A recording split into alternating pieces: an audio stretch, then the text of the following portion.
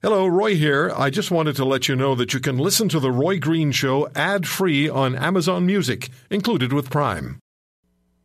At this point, most shows are winding down. Roy is just getting started. The Roy Green Show on the Chorus Radio Network.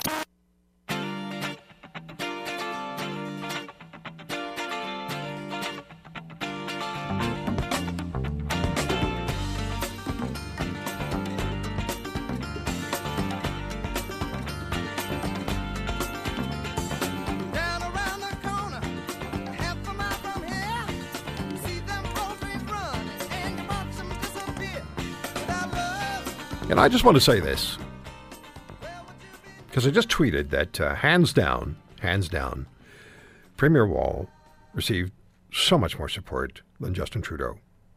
When we talked about where your support lies, whether it's with the Premier or with the Prime Minister on the issue of the carbon tax, whether it was emails, whether it was Twitter, you can go to @TheRoyGreenShow on Twitter. Just follow me and go take a look. You'll see, and our callers, you will heard, the support is for Premier Wall. Now, I know there'll be people who'll say, well, that's because you have a conservative audience. That's because we have listeners who think about the issues. And I'm not discounting people who will side with the Prime Minister. But the overwhelming response in favor of Premier Wall speaks to the fatigue people have with having programs rammed down their throats.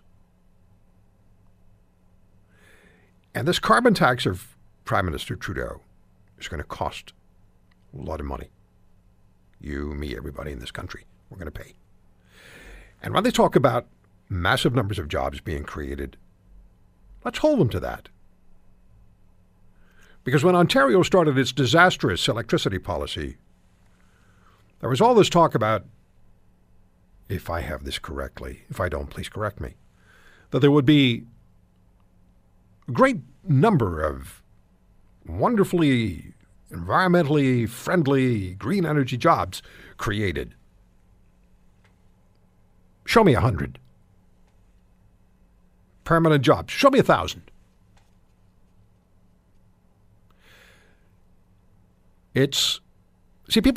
People don't want to just hear promises anymore.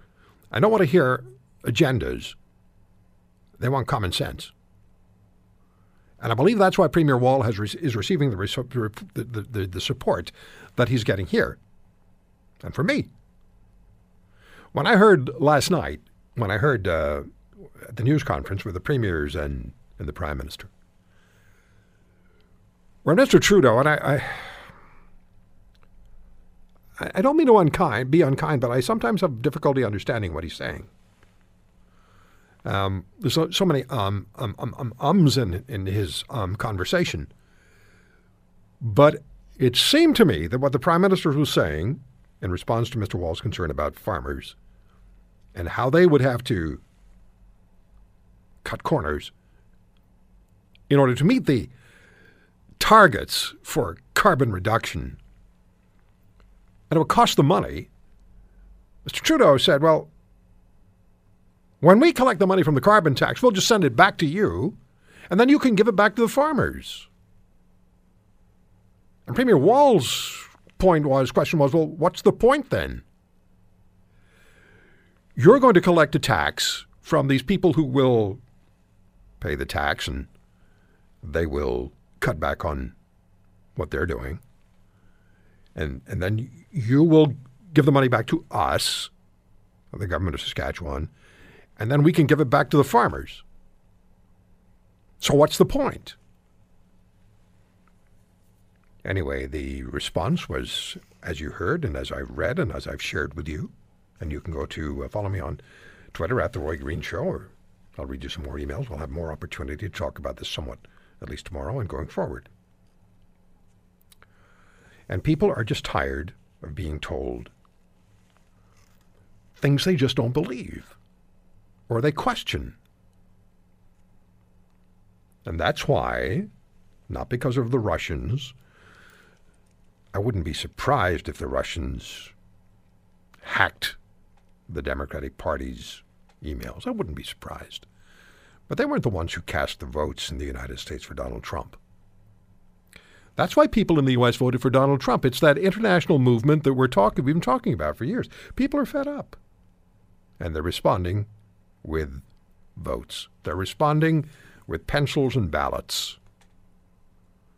And that's democracy. And the left can't accept that. That's why Mr. Trump is being challenged the way he is. And it'll continue, and it'll get worse between now and January the 20th. So what's going to happen between now and January the 20th, when Donald Trump is sworn in as President of the United States, 45th President, is that the Environmental Protection Agency is going to be getting a tremendous amount of attention. And particularly this last week it did, as Scott Pruitt, the Attorney General for Oklahoma, was announced by Donald Trump as his candidate, his nominee, to head the Environmental Protection Agency. And left-wing media went bonkers. Oh, he's a denier, and he's attacking President Obama. Well, what Scott Pruitt did, in fact, CBC, are you listening? What Scott Pruitt did, in fact, was with other attorneys general of the United States, in combination, take to court the President of the United States and his by decree regulations for the Environmental Protection Agency. He didn't go through Congress. He just took his pen and he signed regulations in place. And Scott Pruitt and other attorneys general went to court, and they rather effectively beat Donald Trump beat Barack Obama. Anyway, with the EPA in the news, Dr. Timothy Ball, Canadian climatologist, who challenges the United Nations and the IPCC and human-induced global warming argument. Canadian climatologist Dr. Timothy Ball has been invited to go to Washington, where on Monday he meets with Myron Ebell. Is it Ebell or Ebell? How do you pronounce his name? Ebell. Ebell. So you're in Washington now, right? Right. And you're going to be meeting on Monday with Myron Ebell. Yes. The transitional head of the Environmental Protection Agency of the United States. Yes, he's going to end up being the deputy, and he's putting in place all of the things that need to be changed for ready when Scott Pruitt steps in as his boss. And I was at a conference on Thursday held by the Heritage Foundation, at which Myron was there and several other people that are involved in this situation, and it's going to be very dramatic. Explain that to us. Yeah, and before I do that, by the way, can I just comment that Premier Wall has taken a very interesting change, too, because people are tired of the conservative socialist agendas, left or right. Many people are conservative on some issues and socialist on others. Very true. Well, and left Wall and right. got around that by creating the Saskatchewan Party, and of course that got rid of those traditional labels. It happened in Australia, where I was recently. They formed a party called the One Nation Party, and you could argue that Trump effectively ran the America Party. I mean, he was with the Republicans because he needed the framework, and it's required. But that's what's going on. But anyway, what's happening here? No, but Tim, let me just stay with that for a second, because it's a very good point. And it's a very important issue, and I think it would destroy a lot of the cynicism that people have and the anger that has been welling up and the populist movement that has been formed if we had governments, if we had people who were elected to office, and once they were in office, they simply acted pragmatically. They didn't define themselves as being left, right, middle, or wherever. They chose a pragmatic course to manage the affairs of whatever constituency they're managing. Exactly, and it's the common sense issue that Trump talks about. It's a middle class revolution, and it's the same thing that people, as you said, are tired of being told what to think. I mean, quite often in my public presentations, I'll start off by saying morning, and then I say, you decide whether it's good or not. You're tired of being told what to think, and the reaction is just phenomenal. So, yeah, it's really a middle-class revolution against the elite of the left and the right. All right, let me take a quick break, and we'll come back and we'll talk about what you'll be doing and what your observations are and what your expectations are in the United States from the Environmental Protection Agency, which under a Donald Trump administration is obviously going to be taking a different tack from 8 years of Barack Obama. Dr. Tim Ball, more from Dr. Ball when we come back. Think you can swim with the sharks? Talk with Mr. Great White himself, Roy Green. The Roy Green Show on the Chorus Radio Network.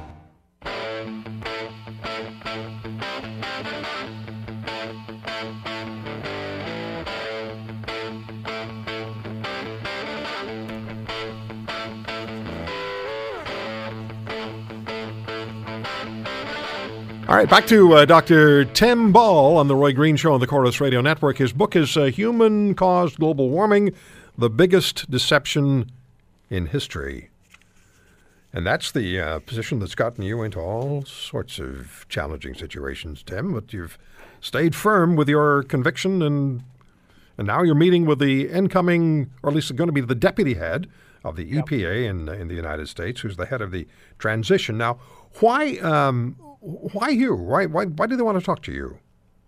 Well, because as you've said, I've been fighting this whole global warming issue and the CO2 issue all along. And of course, the question people need to ask themselves is, why did CO2 get picked out of the so-called greenhouse gases and all the other gases in the atmosphere?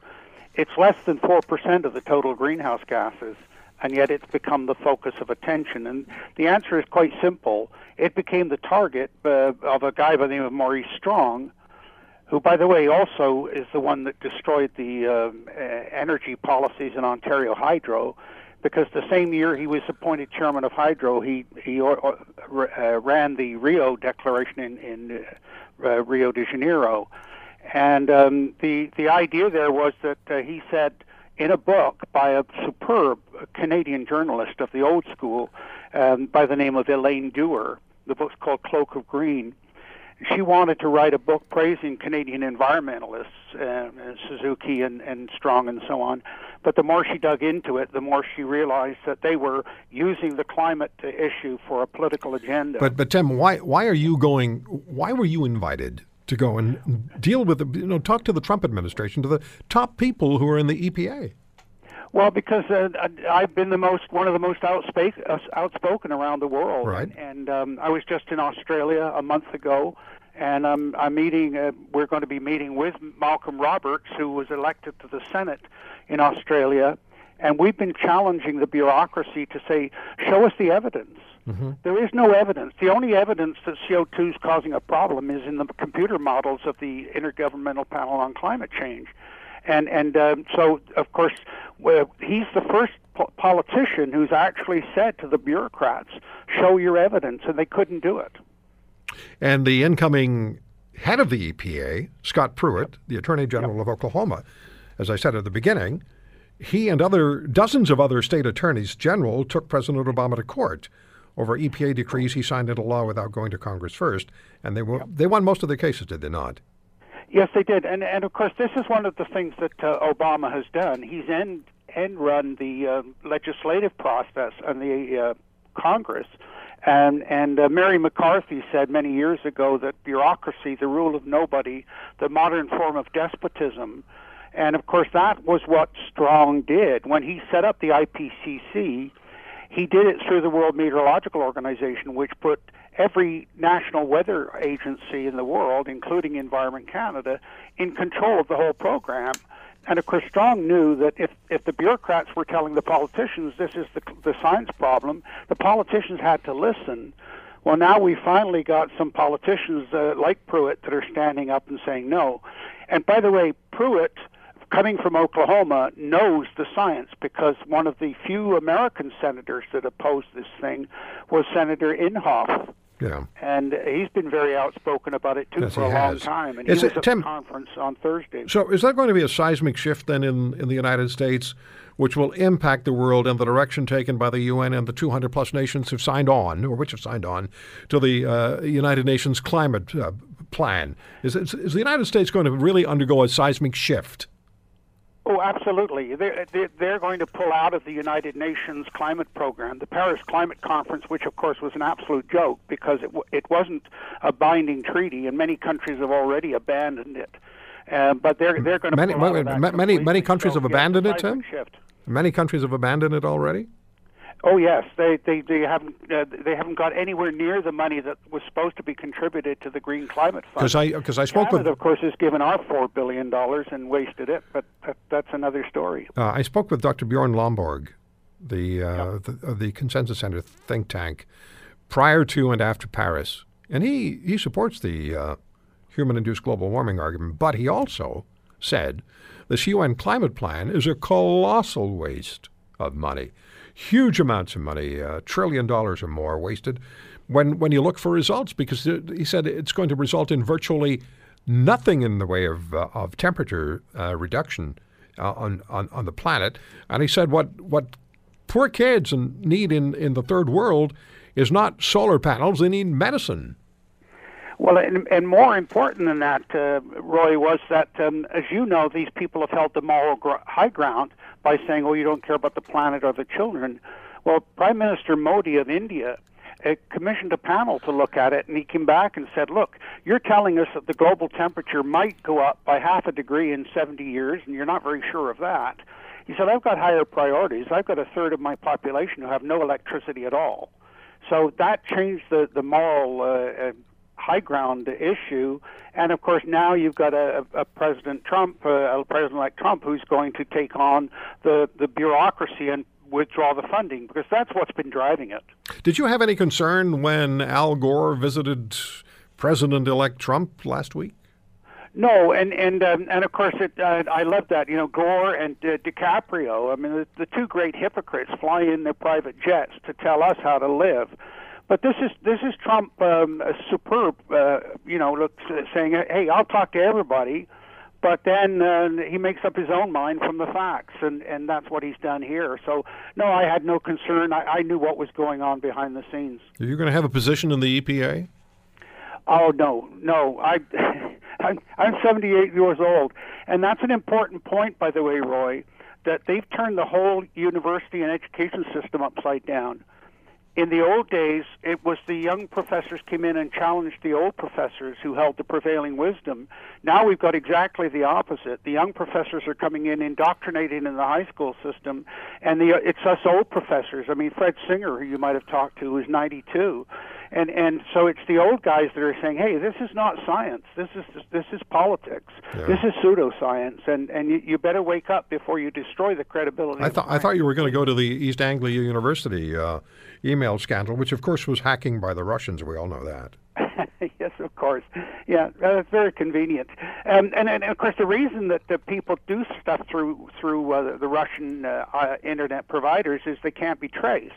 It's not necessarily the Russians per se, but it's Westerners using Russian internet providers to put the information out there. Tim, in about 20 seconds, what are you going to tell Myra in email on Monday?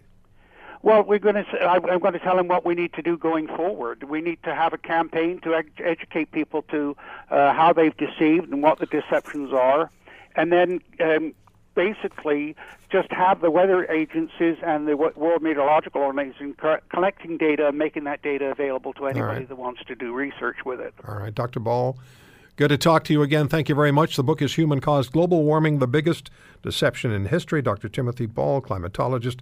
We'll talk again. Thanks, Tim. Thank you for the opportunity, Roy. All the best. When we come back, it'll be Catherine Swift, Linda Leather. No, not Linda. She can't be with us today because, well, we'll tell you why. And Michelle Simpson, Beauties and the Beast.